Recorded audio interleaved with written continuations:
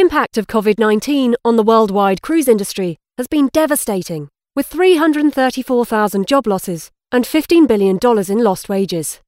With thousands of people keen to cruise again, and hundreds of New Zealand jobs dependent on cruise tourism, it's important that there's discussion on a pathway towards resumption and the health measures that will support future operations. Welcome to this special episode of Kiwi Tripsters Travel Podcast, where we share our love for ocean cruising. Before Mike talks to Joel Katz and Kevin O'Sullivan on the future of cruising operations in Australia and New Zealand. Welcome aboard a special edition of Kiwi Tripsters. I'm Chris Lynch. I'm Mike Yardley. This edition is dedicated to our passion for ocean cruising and the future of the cruise industry. When will buoyancy return? Well, I kind of hope so, Mike, because I want to go on a cruise desperately. But shortly, Mike will talk to two leading lights in the cruise industry, including Kevin O'Sullivan, who is the Executive Director of the New Zealand Cruise Association, and Joel Katz, the Regional Head of the Cruise Lines International Association. But Mike, you're a cruiser from way back. You've been on so many. When did your love of the cruising sector begin, if you like? It was purely by chance in some ways, Chris, because back in the late 90s, I was 26, 27. I wanted to get to the UK to do my big OE. And before I left to New Zealand and left radio, I actually thought an easy way to see a fair chunk of the world would be to score a job on a cruise ship. So while I was still in Wellington working for ZB, I wrote away to various cruise lines just as a bit of a flight of fancy, saying, I work in radio in New Zealand. I'm coming to Europe.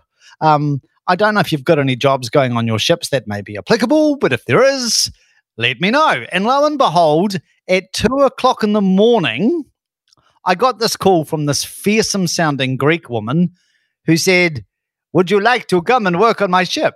And she was the head of Royal Olympic Cruises, which is headquartered out of Athens. And to cut a long story short, I ended up being a DJ in the Taverna nightclub of TSS Stella Solaris, the flagship of Royal Olympic Cruise Lines. So that's where the love affair began, Chris. I thought you were going to say you ended up being a diva. Diva? How rude. How provocatively rude. I was also a cruise host, so I had to be, host with the most. I had to greet the passengers, had to have a chat to them, had to help them out on shore excursions, but I got a really good sort of inside look into everything about the cruise industry and how it ticks. And I really found it quite infectious. Was that the best word to be using at the moment? Well, probably not. Seductive, shall we say. Instantly seductive. But I certainly managed to, check out quite a bit of the world while working on this ship. Tell me about some of the sailing. In fact, where did you go? What did you enjoy the most? What places? Once again, I was very lucky, actually, because I was joining the Royal Olympic Cruise Lines ship Stella Solaris midway through their winter circuit. So in the northern winter, they would headquarter their ships out of Miami and Fort Lauderdale in Florida and do essentially Caribbean and South American cruises through the winter months of the Northern Hemisphere before going back to Europe to do the Mediterranean over the summer period. So for 3 months, I was sailing around a whole swag of Caribbean islands and nations, and then crossed to the Atlantic. Incredibly, I just thought, little quirk of fate here, we left to sail across the Atlantic on exactly the same day the Titanic left to sail across the Atlantic in April. So we made it. And then I did 6 months in the Mediterranean. And then I started to get a bit of cabin fever, thinking I need to go to the UK. And like most Kiwis there, I ended up pouring pints in London pubs. Is the Royal Olympic Cruise, is that still operating? Because wasn't that knocked out by 9/11? Because there was some cruises that just never made it back. Well, I thought I'd mention, yes, the tragedy of economic crashes and what damage it can do, to glorious companies like Royal Olympic Cruises. There's probably some parallels between 9/11 and the COVID pandemic we're currently living through in terms of the damage, the collateral damage. It was a real shame because Royal Olympic Cruises, Greek-based cruise line, They were very dependent on the American market for their cruises, particularly in the Mediterranean, although also in the Caribbean over the Northern Hemisphere winter. And when 9/11 struck, of course, the Americans just did not want to travel. The world was a very dangerous place suddenly, so they stayed at home. And Royal Olympic Cruises, who had had this very proud history, decades and decades, as this beautiful Greek cruise ship company, they had ordered up a whole lot of new mega ships, like the ones we now see, these huge 5,000 passenger capacity ships. So they'd ordered all these massive new ships to be constructed. Passengers weren't traveling. People weren't coming to sail on their ships, and they went bust. So, yeah, really sad that they're no longer around. Had nothing to do with me, I want to point out, Chris. Nothing to do with your DJing? No. Actually, the funniest thing, I shouldn't really say this, but I will, because I'm a very sharing person. I had a very cruisy job in the Taverna, because generally when I was doing the Caribbean circuit particularly, the average age of the passenger on the Royal Olympic Cruise Lines ships was about 70, 75. So I would open up my nightclub at 10:30 at night, and we were generally closed by 11:15. So it made for a very easy day. But I did spend the daylight hours, hosting shore excursions and making sure passengers were okay. So I wasn't completely just a glorified tourist. What was probably your best experience when you were working in this sector? Ooh, so many standouts. I absolutely became enthralled with all things Mayan, ancient Mayan culture and all of their wonderful ruins across the Yucatan Peninsula in Mexico and across Central America and places like Guatemala. Just magnificent ancient stone monuments, virtually to rival the Egyptians when it comes to their symmetry and perfection in architecture. They've got this magnificent pyramid called at Chichen Itza, which has this stone serpent carved into the side of the pyramid. And it's all been magnificently astronomically aligned. So at a certain time of the year, based on the angle of the sun, this stone serpent, looks like it's actually slithering down the side of this pyramid, the way it was constructed. Really cool stuff like that. I became obsessed by all things Mayan. The Panama Canal, sailing through the Panama Canal was just absolutely fascinating for all of the history and the engineering prowess there. I think my biggest National Geographic unplugged experience, Chris, would have been going to the Amazon River. So on a couple of our cruises during the Caribbean sector, we would dock in a place called Manaus, which was about 1,000 km up the Amazon River. And then we could do like lots of different shore excursions throughout the Amazon region. And it was truly wild. Some of the colleagues on the ship and I, we would often just get like a local guide, jump on a canoe and just make our way through these little tributaries in the Amazon River. Really wild Amazonian kids would, they weren't dumb. They knew tourists. They could spot them a mile away, and they would make a beeline for us. And like one little kid, he was probably about 10 years old, he thought it would be a great idea to throw his pet alligator into my lap. So experiences like that are pretty hard to beat. They are. Tell me something. When I think of the cruise sector, I often think of the Mediterranean, all the brochures, all the glossy brochures, because that's what I think of, frankly. You've done it all. You've been around that part of the globe, right? Yeah, the Mediterranean absolutely stands out as the best place in the world to cruise, in my opinion, Chris, because you've got so much history, so much beauty, fabulous culture, unbelievable food. You just fall in love with the place. And I also became first enamored while on that cruise ship with our history with Gallipoli Peninsula, because when I was doing the Mediterranean cruises in the European summer, we would sail from Athens to Istanbul each week. And of course, to get to Istanbul, you'd have to go through the Dardanelles Straits, and you could see Gallipoli Peninsula just off to the left as we sailed towards Istanbul. And a Greek mate of mine said, "See that monument up there? That's your monument. That's the New Zealand monument." And terrible as it is to admit, before I'd got on board the cruise ship, I didn't really appreciate much about the layout and geography and sheer immensity of history at Gallipoli. So it really opened my eyes to that. And of course, I've been back there quite a few times since. But yeah, the Mediterranean, I just think, is a source of constant wonder. So over the course of your travel media career, Mike, say the past decade, how many cruises do you reckon you've clocked up?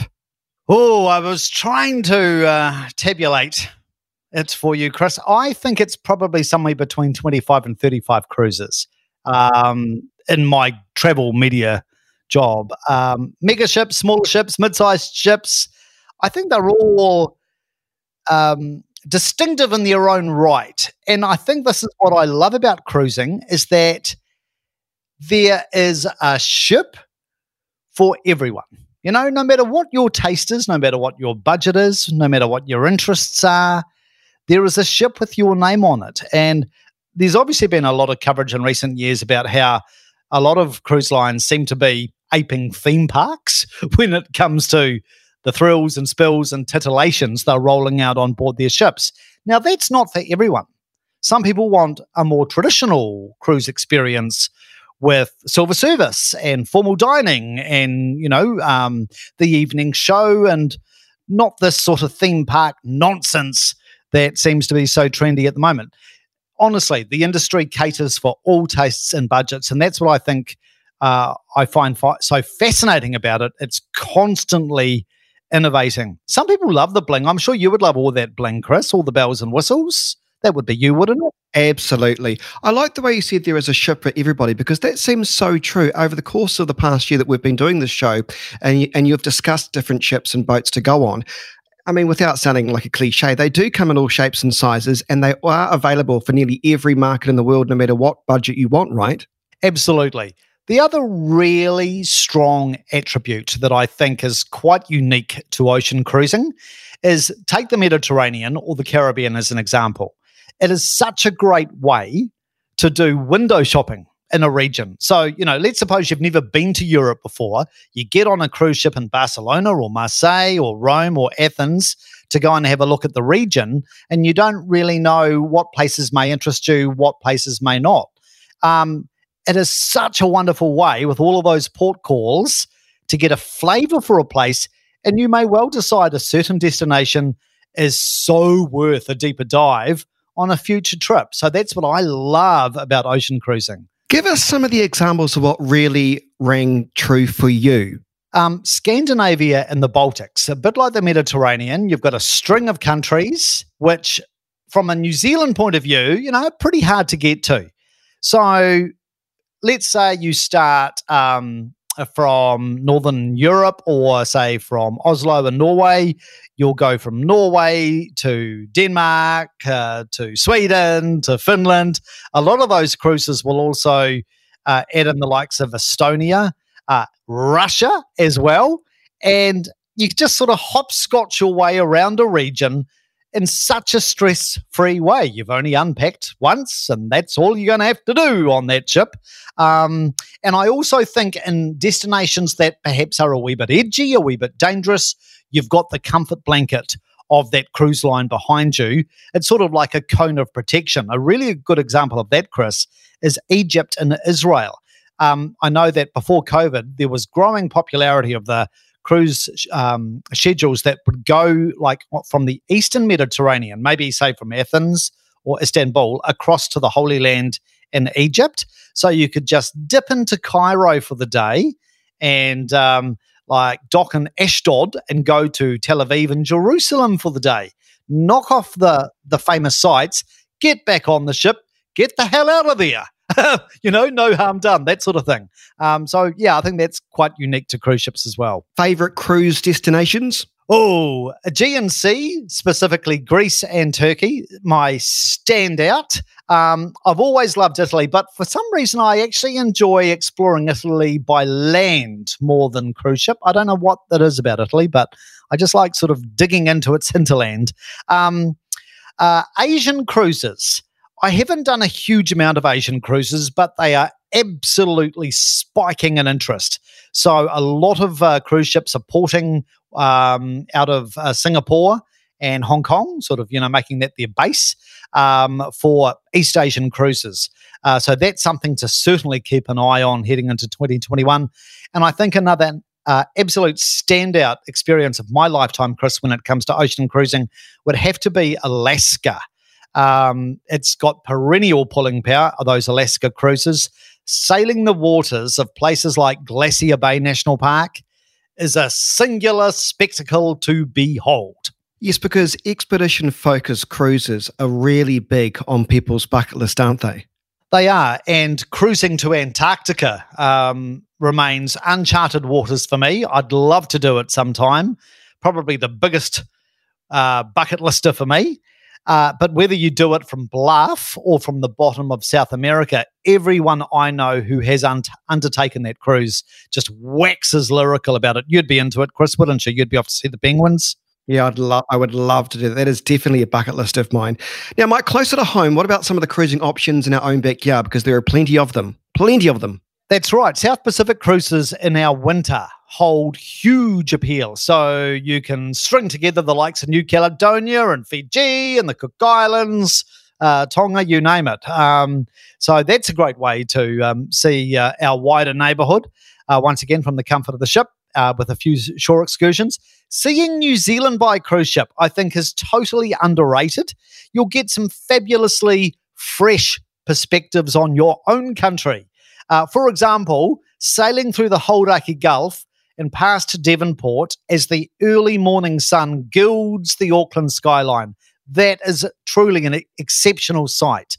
Sailing into Tauranga, right past the Mount, another extraordinary spectacle. And similarly, I adore sailing out of Dunedin Harbour, right past Taiaroa Head and the Albatross Colony, and you can see the chicks, on the hillside, just these big balls of fluff as your megaliner sails out of the heads into the ocean. So there are some incredible things to do in New Zealand by cruise ship. And I would also say Fiordland, probably the easiest way to see huge tracts of Fiordland, which you can't get to by road, is by cruise ship.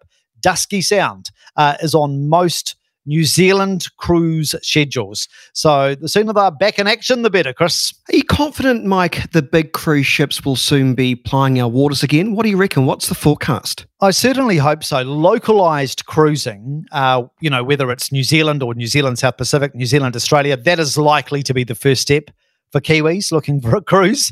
But as we will discuss with the industry next, the cruise lines have been responsive to the legacy of COVID. There's an enormous amount of work that's gone into how do we accentuate health and hygiene and reassurance for passengers. So that really is one of the challenges ahead to get people back cruising.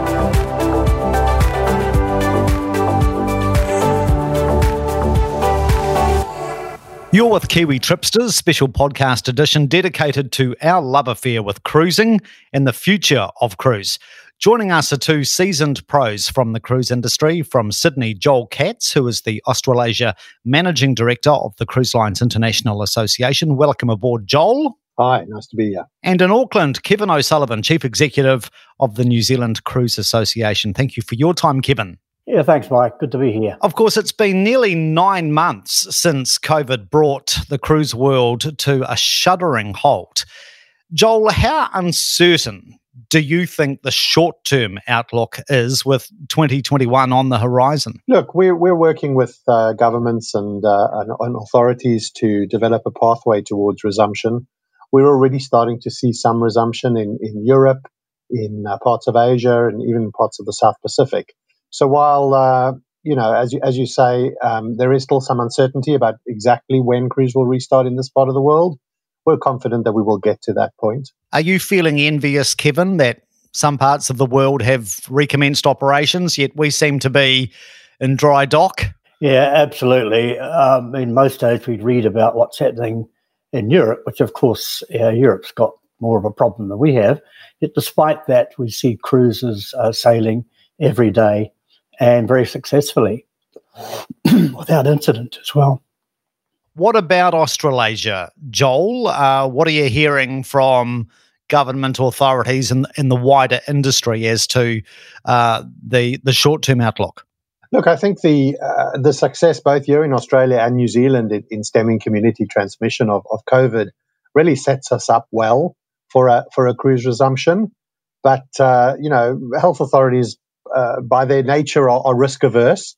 So we're working through a process with them now to provide them with the reassurance that the work that the industry is doing globally to develop protocols, the protocols that are already in operation on board those vessels that have already restarted, can be implemented in this part of the world, where, as I say, we don't have community transmission.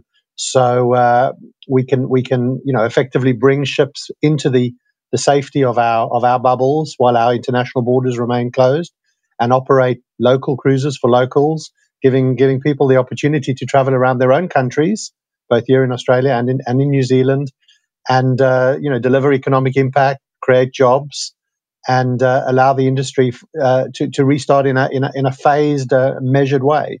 Kevin, in terms of the local situation in New Zealand, I'm aware that Heritage Expeditions seems to have got its plans across the line for some sailings this summer. Are they the only exception, or are there some other glimmers of hope?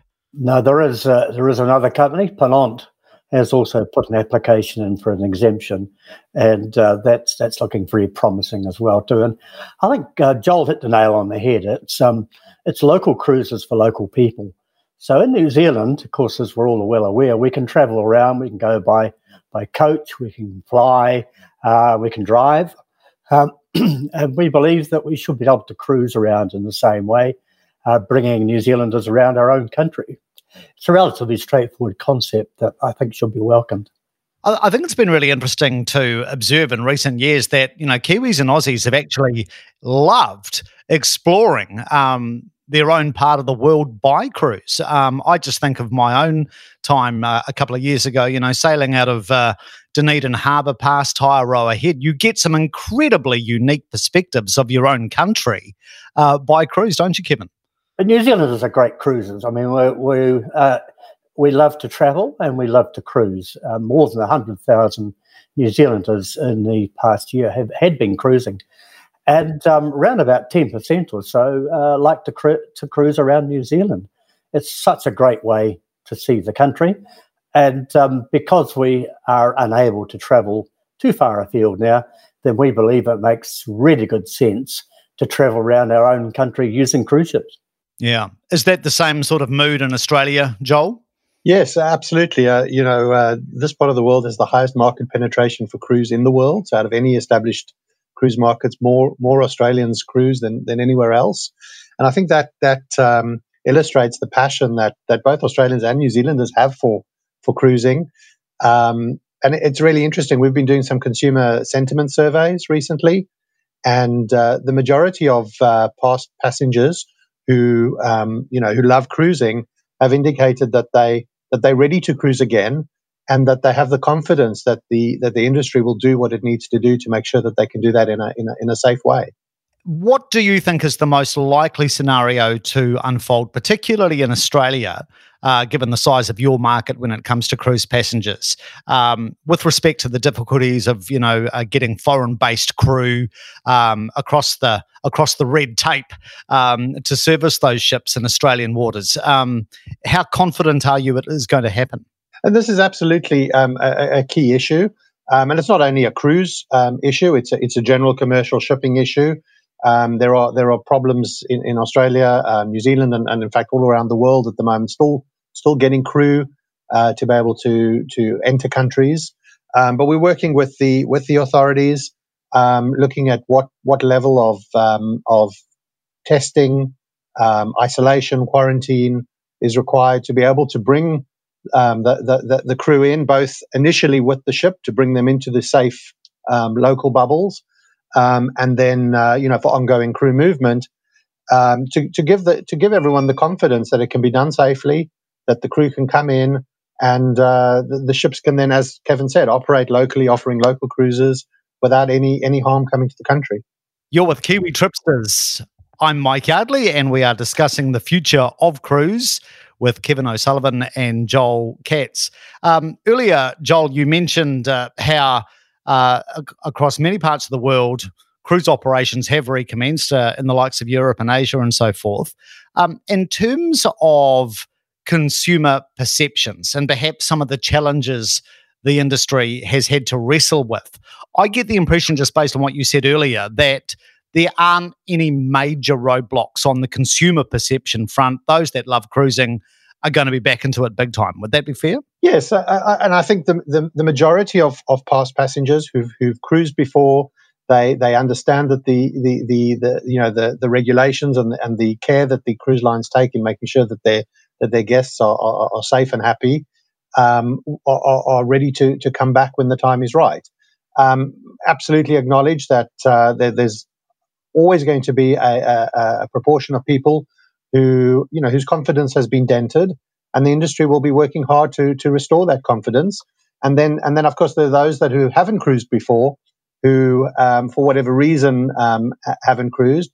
We'll need to work hard to ensure that we can give those people the confidence that cruising is safe and an amazing experience. Kevin, in the initial months following the COVID outbreak, I recall a number of travel agents said to me that they felt going forward, river cruising may be an easier sell than ocean cruising, just based on the smaller size of a river cruise vessel. Has that perception held in New Zealand, or are you like Joel? Are you feeling very upbeat about consumer perceptions? I'm extremely upbeat about the willingness of people to go cruising, and I did hear that myself. And I guess it was very much in the early stages when travel agents were probably trying to sell the concept of river cruising in Europe. But of course, what we have around New Zealand and Australia is ocean cruising as well too, and consumer perception of that. The would-be travellers are very keen. All the blog sites are full of people who just can't wait to go cruising again. And I must admit, I feel like that myself many, many days. Are we seeing any changes, Joel, to the onboard experience amongst cruise operators who are back in action? Are there any evolutions taking, cue from the COVID era that we've been enduring? Yes, absolutely. And I think, no different to what we're seeing in our day-to-day lives ashore. We'll be seeing very similar things happening on board cruise ships, and we already are seeing on those that have restarted. So all aspects of the cruise journey, as we say, from door to door, is really being reviewed. So that starts off from the time the guest makes the booking, the communication with the guest, then a very robust testing and screening protocol. So as an industry, we've committed to 100% testing of all passengers and crew. So a passenger will need to produce a negative COVID test in order to embark on a clear cruise ship. Then on board, again, those things that we're getting used to, wearing masks when you can't social distance, social distancing, capacity constraints in venues to make sure that social distancing can be observed. Looking at the ventilation systems to increase fresh air, shore excursions, obviously making sure that whatever's happening on the ship is then duplicated in a shoreside environment, both to protect the community that the ship's visiting, but also making sure that if there was a positive case ashore, that it's not going to be brought back on board the ship.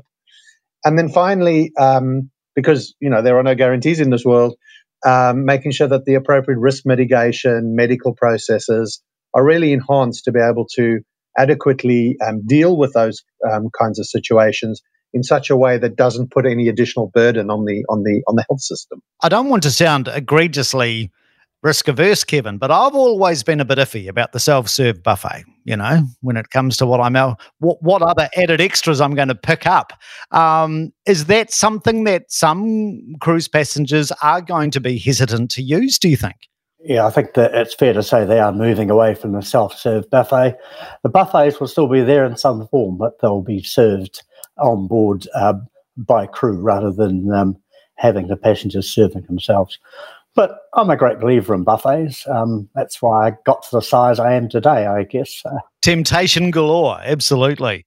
What about fleet sizes around the world? I mean, obviously there's been a massive boom in the last decade or two, not just in the number of vessels, but the size of them. Going forward, are there going to be, those sort of huge orders for more and more mega ships, or is that being rationalised somewhat, Joel? Look, I think what we'll see is let's say a pause in the growth. Obviously, there are a lot of ships on order already, and most of the cruise lines have undertaken to continue with those orders. But very much what we're going to see is about, as I said before, a phased, measured restart. So I think everybody's been very realistic that, for the next year, 18 months, and a lot will depend on what happens with vaccines, that it's not going to be business as usual. We're not going to see the same number of ships out there.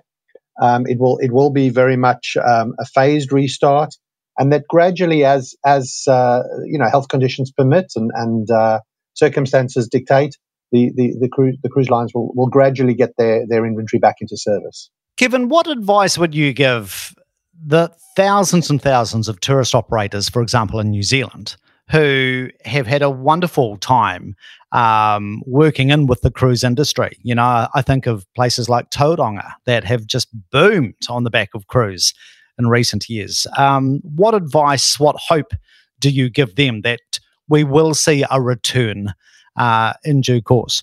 Well, Mike, many of them are members of the New Zealand Cruise Association, and they have worked to continue, obviously, in their businesses, and many have been successful, and many have been less successful, unfortunately. We're wanting to make sure that they continue in business so that when cruise resumes, we have an industry. We have a cruise industry that the cruise ships can come to. I think that's a very important consideration. At the back of the minds of the people who have been in the cruise industry throughout New Zealand, they must make sure that they have the resilience to be able to start again. And I think we continue to give them hope, but we're giving them hope initially with the smaller scale cruising around New Zealand concept that we're seeing. But there's also a move over wintertime for sailings out of Auckland to go to the islands as well too.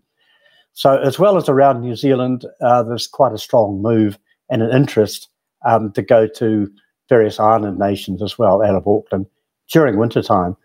So we will pick up. It's just going to take probably a little bit longer than what we'd originally expected, but it will happen. It will happen eventually. Joel, just finally, with respect to you talking about this phased restart, from a cruise passenger's point of view, do you think I should expect to see crazy deals to lure me back? Look, I don't know that you'll necessarily see crazy deals. I think, cruising always represents great value for money. Most of what you need when you're on the ship is included. You only unpack once. People appreciate the value of a cruise holiday. So I think, there'll be the usual deals out in the market as we move forward. But I think very much about getting the right value for money for the right product on the right ship. Fantastic. Well, guys, thank you very much for your time. It's been wonderful to have you aboard. And I trust we'll be sailing away before we know it. Thank you very much for your time. Good. Thanks, Mike. Thank you. And that's a wrap for this episode of Kiwi Tripsters. Liked what you listened to? Then join us for our next episode of Kiwi Tripsters, where we bring you more travel inspiration, giveaways, and insider knowledge with expert guests on the show. Connect with us on Facebook and Instagram, and visit us on kiwitripsters.co.nz. But most importantly, subscribe and comment on Apple Podcasts, and tell us what you think of our show. Till next time, safe travels.